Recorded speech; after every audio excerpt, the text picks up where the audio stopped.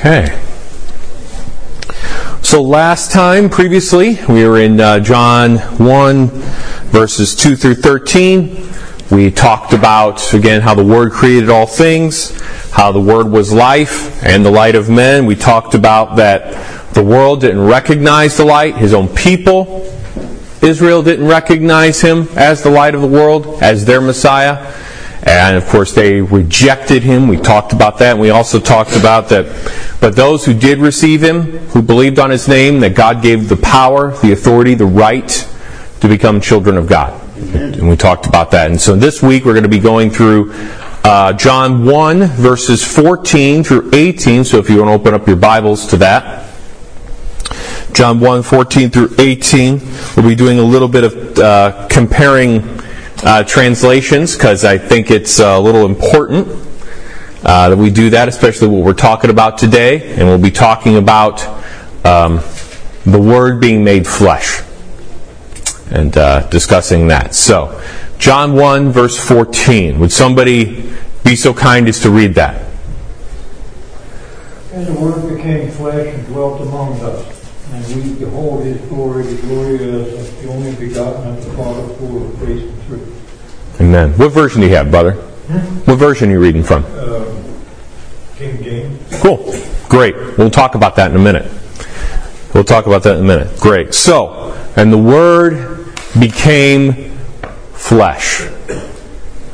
What a powerful little statement with immense implications, all just in a very short, tiny little phrase. Right? The Word who dwelt with God from eternity, who created all things, right? Who is the light of the world, right? He's the one who reveals God to the world. The great and glorious Son of God put on humanity. You know, I think maybe sometimes as Christians, maybe being a Christian for a while, we get a little too used to that idea. Right? A little bit too easy to flow right off the lips, right? We kind of get used to it. But just think about how eternal, unlimited God, eternal, unchanging, holy, holy, holy God became like one of us. Right? He came down, as it said, for us and for our salvation. Actually, we'll be reading that in a little bit. What an amazing, remarkable statement. A remarkable event. A miracle.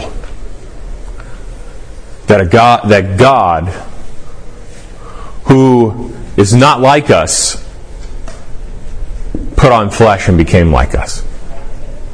In every respect, as it says, except for, of course, as the Word says, sin. The eternal divine Logos put on human flesh and dwelt with His people and sinful humanity. The God who is separated from sin put on humanity to come and save us. Right? This doctrine, of course, is called, you've probably heard this many times, but the incarnation. Right? He puts on flesh. And what else does it say? Here? He became flesh and He dwelt among us. Now, a lot of commentators, some commentators will talk about, I know John MacArthur talks about this, others have that the word dwelt here implies that Jesus pitched His tent among us, right? He tabernacled among us. And what would be the significance of that statement, that He tabernacled? Living alongside of us. Living alongside of us? What other thoughts does it conjure up if you were to say that He pitched His tent, so to speak, or tabernacled? sojourner and someone who's there temporarily. Yeah, sojourner, he's there temporarily. Sure, yeah, it's not his permanent home. Great. Something else. Old Testament with the building of the tabernacle that they pick up and do. Yeah, absolutely. It harkens back to the tabernacle, doesn't it? Right? Where Israel made a glorious, movable, portable temple, right? The tabernacle, right? In which God, in His manifesting Himself in the Shekinah glory, came and dwelt in that tent. Right? And when that glory would lift up from the tent, what would they do? Move. They move, exactly. Yep. Time to go. Let's go, right? And the Shekinah glory would lead them, and then when it would stop, they stop. Right? So yeah, it could be, John could be using a word here to get you to hearken back to that, right? That God Himself has tabernacled with His people yet again in the Son. What else does this verse say? What's the next thing? He dwelt among us and what? We've seen His glory. And we have seen His glory. Right? The eternal divine Word displays His glory in human flesh. Right? God who, of course, let Moses see his quote-unquote back parts, right? As he hid him in the cleft of the rock, right? That glory, right? God reveals His glory in His Son. And John is saying that we have seen it. Right? We have seen it. I mean, he's going to spend his gospel telling us how he's seen the glory of Christ. That's what he's spending his gospel doing. And we're also seated too when we also talk about the synoptic gospels as well, right? The others, as we go through the harmony of the life of Christ, right? And those with eyes to see saw it. Those who God gave eyes to see recognized it. Right? Now this glory, it's not like any other sort of glory, right? It's not the glory of creation, like if you were to look at a beautiful flower in the field, or the glory of a noble king, or the glory of like a celestial body like the sun and the moon, or a star in the sky, right? No, this glory is beyond all of that. Right? The glory of the incomparable God in human flesh. A glory from now, and now we get to the part where we're going to go a little bit more into the text itself, right? The glory as of the only Son from the Father, at least that's how the ESV has it. Then you'll see like the Christian Standard Bible, it says the one and only Son from the Father, and then NIV's like that. But notice what the New American Standard has. And our brother's KJV. What word is used there instead of one and only? Begotten. Begotten. Let me read to you a definition from the Greek and English lexicon in the New Testament. Let me just read to you part of this entry for this word. Brother, would you mind flipping to the next slide for a moment, if you would? Monogenes. Let me just read to you an entry of this. Pertaining to what is unique in the sense of being the one and only of the same kind or class, and then skipping down, and he uses a basis for this Hebrews 11:17. And let's just go there for a second, if you don't mind. Hold your place. Let's go to Hebrews 11:17, because the authors here of Lowe and Nita, they reference it, so let's go there, because they want to make a point. And I want to make a point about how sometimes dictionaries define words. Hebrews 11:17, by faith Abraham, when he was tested, offered up Isaac. And he who had received the promises was in the act of offering up his only son. So those who are putting in this entry in the dictionary here, in the lexicon, are basically saying that this word really doesn't mean begotten. The only begotten, right? Because that would mean that, begotten means what? We use this word begotten, I guess it would be good to define it. What does begotten mean? Sired by your father. Yeah, sired by your father, right? You read some of the translations of the Bible, you go through the genealogies, right? You'll see it, right? So-and-so begot so-and-so. So-and-so begot so-and-so. All of you were begotten, otherwise you wouldn't be here, right? Some of you are in the same room with somebody who begot you. Brought forth, right? Born, right? Descend from your father. Dictionaries, and sometimes people are a little too smart for their own good. There's kind of been a wave in the New Testament in scholarship to try to steer people away from this word of not meaning begotten, but being unique. And they'll use texts like Hebrews 11:17 to make their point. Because what do we know about Isaac? He had 2 sons. Well, Isaac did. Oh, yeah. Yeah, Isaac did, that's right. Abraham. Yeah, what about Isaac in relation to Abraham? Was Isaac Abraham's only son? No. Ishmael. Right? We had Ishmael, and then as those who in the lexicon point out, talks about he has later sons by another wife, Keturah. Right? So this word can't possibly mean that Isaac was born, like the only one born. It must mean that he's unique because he's the son of the promise. I don't think so. The early church fathers, and they're not perfect, they're not inerrant, but I would argue a lot of times they're a lot smarter than us, interpreted this word to mean begotten, to be born. Scholar Charles Lee Irons, he talks about, he's done work on this, and he basically says that scholars argue that this word doesn't come from monos, you can kind of see the mono, right, meaning only, right, and genao, which is beget. They're saying it doesn't mean that, but instead it means only, and then genos, meaning kind. But he makes the argument, and I would agree, that this word actually does come from being born or being begotten. And this doctrine that we're going to talk about here in a second doesn't rest solely on this word, but it's important because if you take it away, you do undermine the biblical case for a doctrine that we call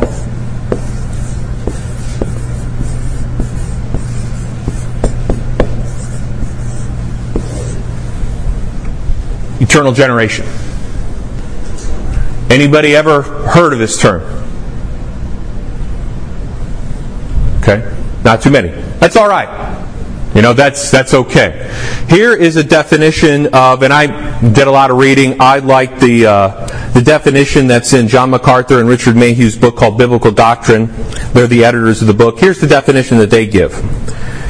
It's the eternal, necessary, and self-differentiating act of God, the Father, by which He generates the personal subsistence, basically a person, of the Son, and thereby communicates to the Son the entire divine essence. So now we're getting into stuff that is way over our head. I'll just admit it right off the bat. Anytime you talk about Trinity, every time you open your mouth, you're in danger of uttering a heresy. It's just kind of the way it works. Because, of course, He is above our understanding. Right? But He does give us knowledge, and He does expect us to work it through. And to at least understand what we know to be actually accurate. Right? Even though we might not fully understand it. So let's just talk about the Trinity for a second.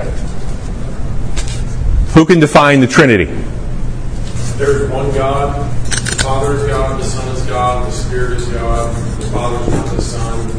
The Son is not the Spirit. The Father is not the Spirit. Anybody else? Just shout it out because I got my back turned to you. One in essence, Okay, good. Yeah, so that's good. So we want to stay to the fact that our foundational understanding is that God is one. We are not tritheists. We're not polytheists. We don't worship more than one God. Amen? Amen. Right? Deuteronomy 6:4. Hear, O Israel, the Lord our God, the Lord is One. God drilled home the point to Israel that there was only one God. And only one they were worship. However, as we look into Scripture, we see, though, that is God just one person? No. He's not. And how do we know that? Let's give some scriptures, just real quick, off the top of your head. How do we know that God is more than one person? Genesis says, let us make God, or man in our life. Right. Yeah, the divine we, right? Let us. Great. Another. When God was destroying Sodom and Gomorrah, it says Jehovah, who was there on earth, rained down fire from heaven, from Jehovah in heaven. Yeah. Two persons. That's great. Another one. How about statements that would directly call somebody God? How about John 1:1? We just read it a few weeks ago, right? In the beginning was the Word, and the Word was with God, and the Word was God. Right there, you've got a differentiation, right there.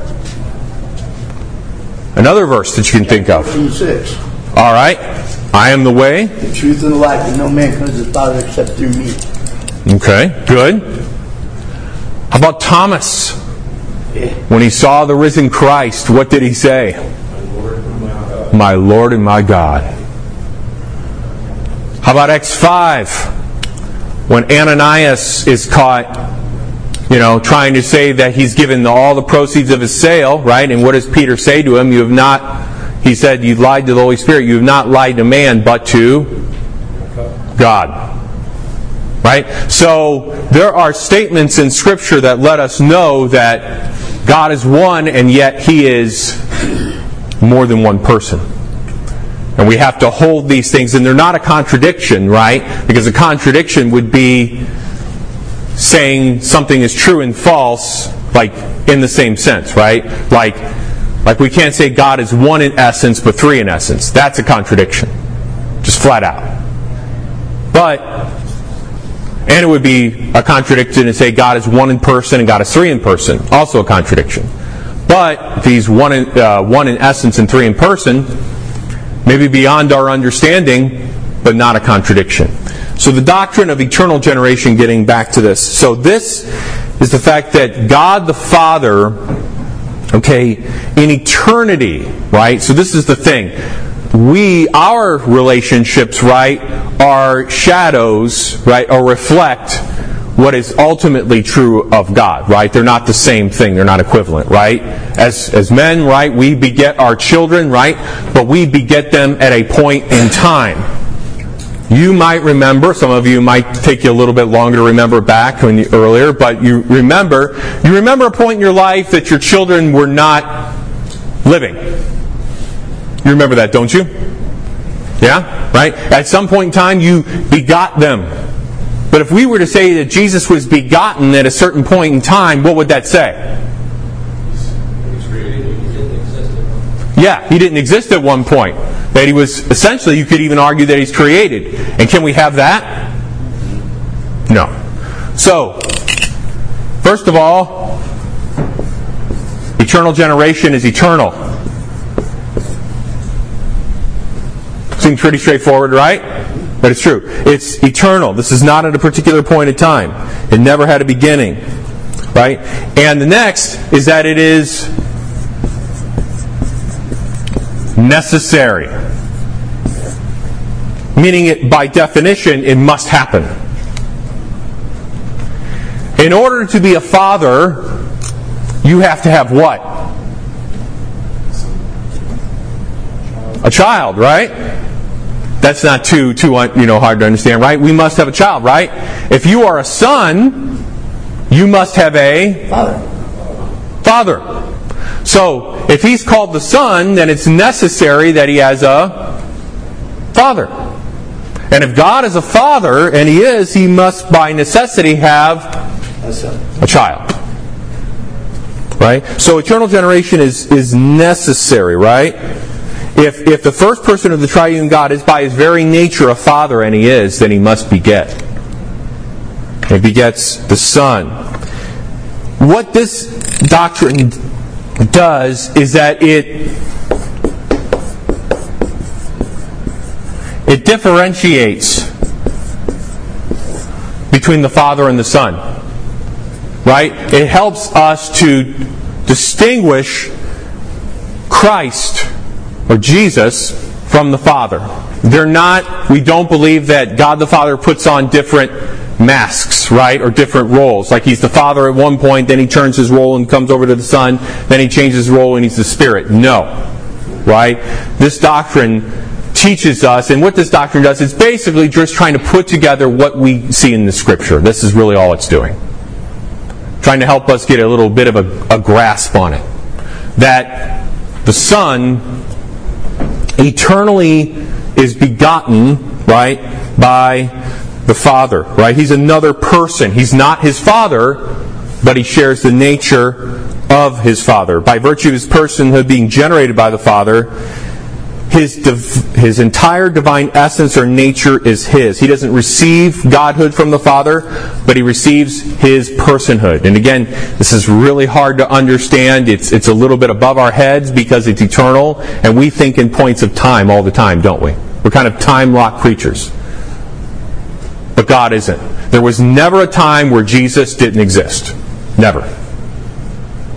He's eternally always begotten of the Father. Yes, brother?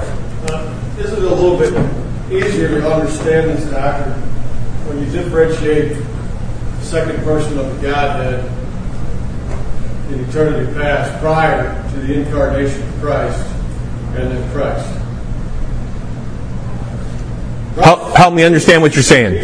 Jesus was born of Mary, begotten by the Father, Mm-hmm. at a point in time. He became flesh. Prior to that point in time, where the second person of the Godhead became flesh, he wasn't like He was in eternity past a human. No. Simply one person of the triune God. Absolutely. And then he was begotten at a point in time and took on flesh and given the name Jesus. Yes. Yeah, Jesus is His name that He was given for when He was incarnated. Yes, He wasn't known as Jesus. But, right. Yeah, I should be clear on that. Yeah, you're right. He wasn't Jesus in eternity past. So there was a change. In the second person of the Godhead, his essence, there was a change. He's flesh. Now, He wasn't flesh prior to that point in time. I would say that He puts on flesh. There is an essential where He adds it to Himself. Right? But His essential godness doesn't change. No. Right? No. Yeah. His essential godness doesn't change. That remains undiluted, undefiled. Right? And again, this is MacArthur and Mayhew's book talks about, and I didn't write down the quote from Spurgeon. He said he talks about the doctrine of eternal generation, that it really doesn't shed, I'm paraphrasing, it really doesn't shed much light. It just kind of covers our ignorance, And Spurgeon had a way with words, I think. And it's just a feeble way for us to try to attempt to explain how Christ comes from the Father. Yeah, brother. I want to ask, John, are you suggesting that the becoming that is in this word refers to as becoming human? Is that what you're saying? I think that it has a sense of that, yes. See, go ahead. So, by Him being only begotten Son, you believe that refers to His becoming man? Well, I think, yeah, part of it, but not in total. I think that there is a differentiate, like I said, within the difference in the second person of the Godhead prior to his incarnation. He wasn't flesh. Right. But he was the Son. He was. Yeah, he's eternally the Son. Now, I would say what this verse is getting at is not, his begottenness here is not talking about him putting on flesh. I would say this is pointing back to in eternity, him being begotten. That's what I would argue with this. That's not him putting on flesh. It's talking about his eternality, right? So we can look at a few other verses I think that would teach this. Let's go to John 5:26. Someone read John 5:26. For as the Father has life in himself, so he has granted the Son also to have life in himself. Okay. So we see the Father having life, and that he has granted the Son to have life in himself as well. Okay. Let's go to, and then I think 1 John 5:18 hints at this too. Let's go to 1 John 5:18. And someone read that for us. 1 John 5:18. Yes, please. We know that no one who is born of God sins, but he who is born of God keeps him, and the evil one does not touch him. Okay. Who's the one born of God here? The one who's born of God doesn't sin. That's talking about believers. But there's another born of God here. Who's this? Christ. That's Christ. That is Christ. I mean, the doctrine is ultimately a mystery, but it does help. And I'll quote again from MacArthur and Mayhew's book. Expressions like eternal generation, only begotten Son, and others, and I'll skip that part, pretending to basically, it's affiliation, it's just another word for Son of Christ, must all be understood as underscoring the absolute oneness of essence between Father and Son. In other words, such expressions aren't intended to invoke the idea of procreation. They're meant to convey the truth about the essential oneness shared by the members of the Trinity. So the idea here is that it's expressing the oneness. And we're not talking about all three persons being the same person.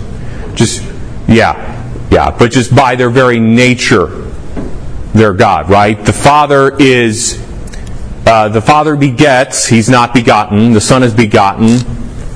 And then the Spirit, right, he proceeds from the Father and the Son. Let's, brother, if we could flip to the next slide, if we could. This is a portion of the Nicene Creed, and you'll see the reference there where I got that from, a book called Documents of the Christian Church, when we read that. And in one Lord Jesus Christ, the only begotten Son of God, begotten of the Father before all ages, light of light, true God of true God, begotten, not made, of one substance with the Father, right? That's talking about his godness. Through whom all things were made, who for us men and for our salvation came down from the heavens and was made flesh of the Holy Spirit and the Virgin Mary and became man, right? So you see there that how the church fathers thought about it, right, was that Jesus, they interpreted that as begotten, right? God begot him before all ages, not in time, but it's eternal. And that he is of one substance, he's equally God. And then notice how it differentiates, right, his incarnation. How does it express that here? That he was what? Made flesh, right? And what was the avenue that God did to do that? The Spirit, and of course, Mary. Now that's a lot. That may have not shed more light, just maybe brought more confusion. I certainly hope not. Any questions on any of that? So back with the Abraham and Isaac. Yeah. Mm-hmm. So that's begotten there, which New King James it is begotten. How would that work? There are times where you could, just depending on the context, take it to be like unique, right? Because Isaac is unique, right? He is. That's true that he's not the only physical son of Abraham. That's absolutely true. But he is the only physical son of Abraham according to the promise. Right? Does that help? Yeah. Okay. I believe he uses that same term in Genesis 2, doesn't it? When God tells him, take your son, your only son, Isaac. Oh, in Genesis 22? Yeah, I believe he uses that term. There's that. Yeah, the translation talks about your only son, right?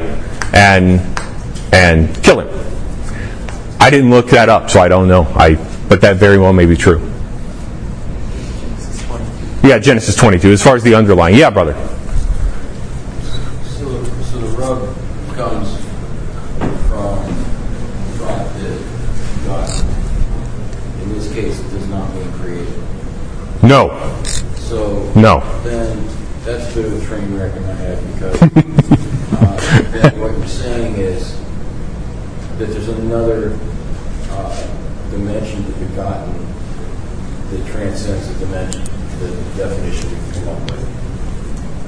Yes. Okay, fine. Yes. Yeah, because begotten, we're thinking physical and in time. That's all we know. That's all we know, right? But God, I can't even get my words out. He's beyond us, right? Right? Our begottenness, right, is physical, timely, it's limited, but we ultimately just, shadow, right, or reflect. We're analogous. We're an analogy of God.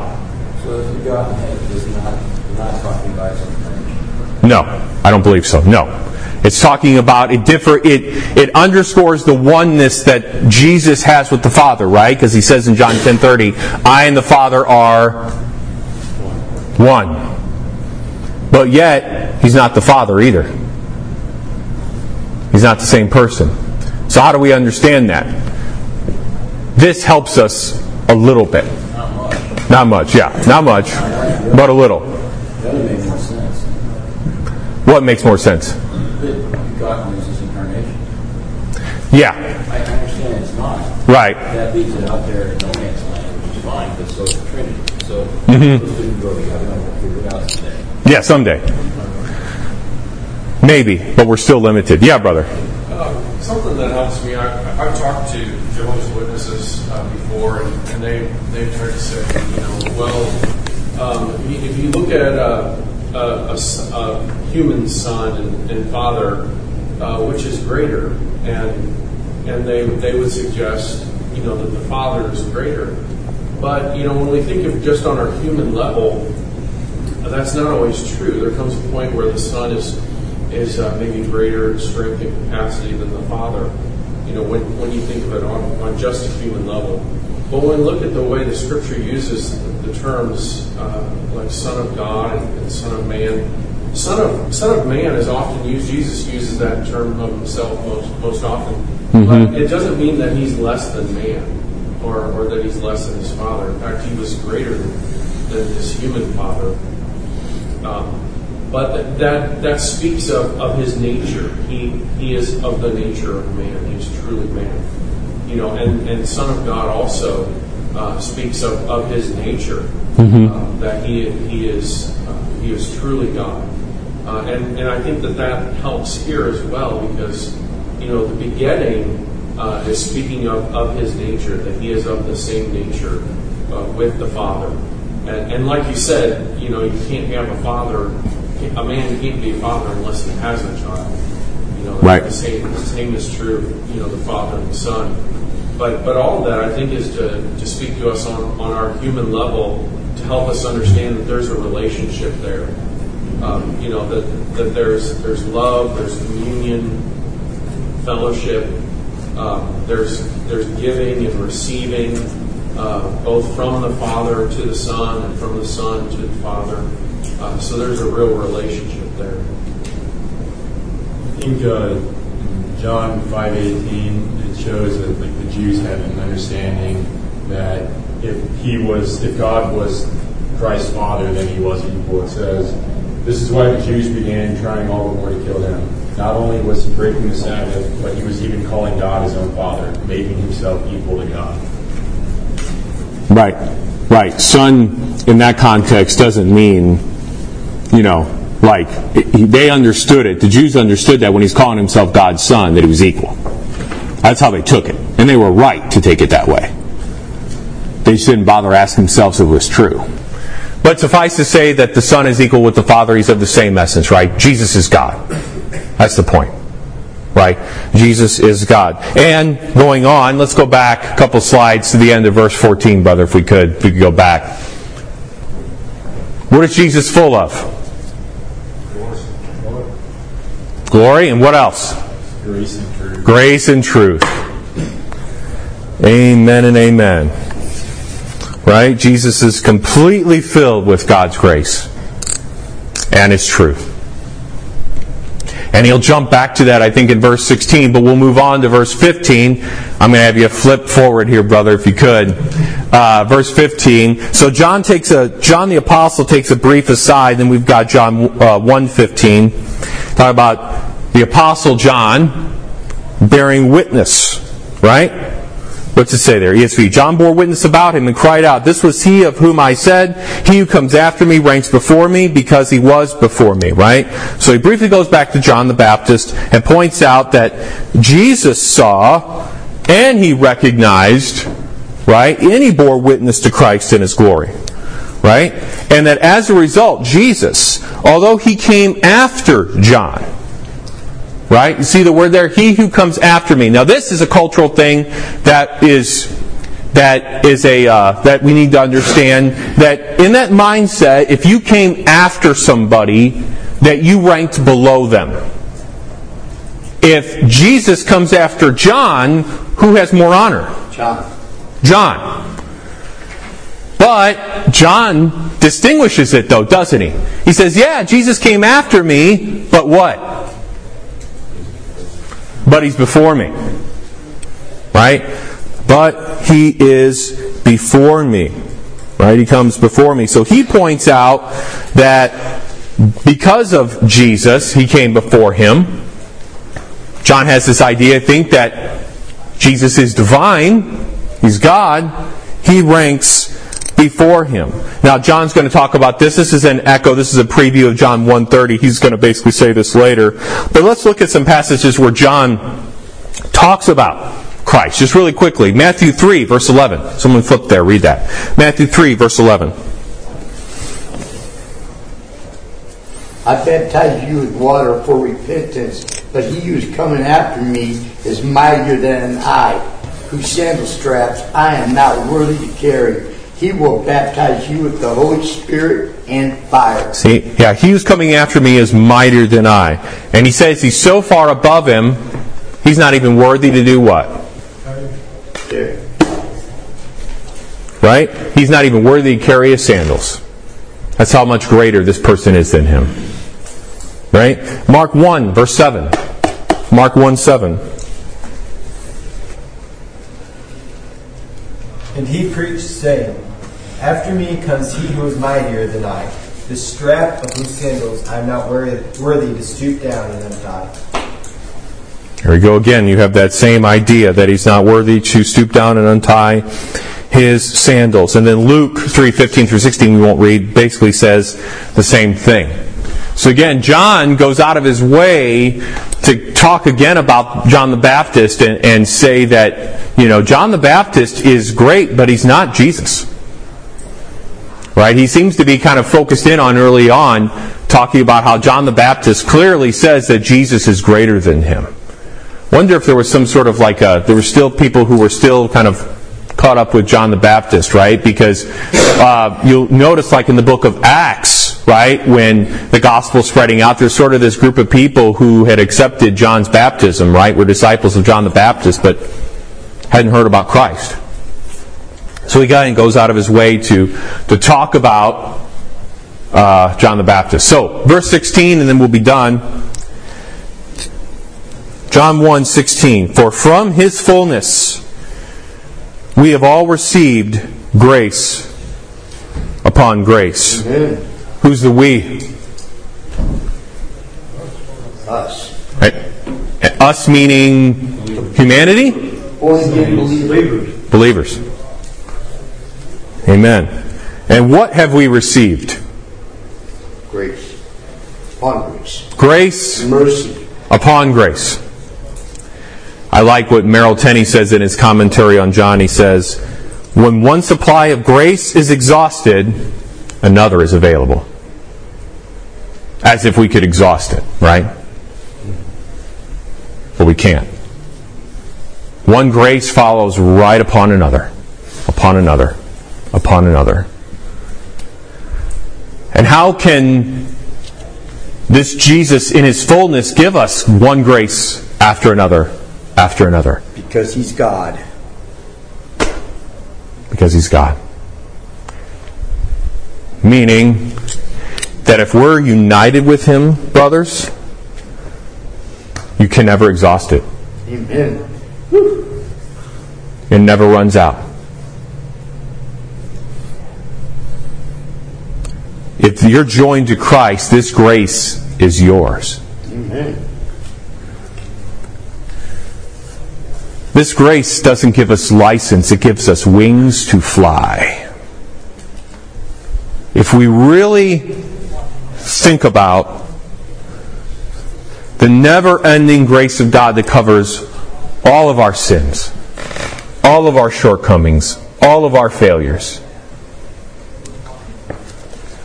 I think the argument of the Bible is that you won't take advantage of it, ultimately, but the argument is that you'll want to follow Him. That you'll want to do what He says. That you will give your life for Him. Because this grace comes one after another after another, those who really belong to Him aren't going to say, well, I'll just do whatever I want. They're going to get after it. Anybody need this grace upon grace? Absolutely. Every waking moment. And we're going to see in the Gospels how Jesus just gives one grace after another, after another, after another, to the sheep that have no shepherd, who all the Pharisees are doing. Are they giving grace upon grace? No. Crushing law after crushing law after crushing law. Squeezing the life out of God's people. Now we have time to talk about the relationship of Moses and law and grace and truth with Christ, because we're out of time. Any last thoughts or comments before we close?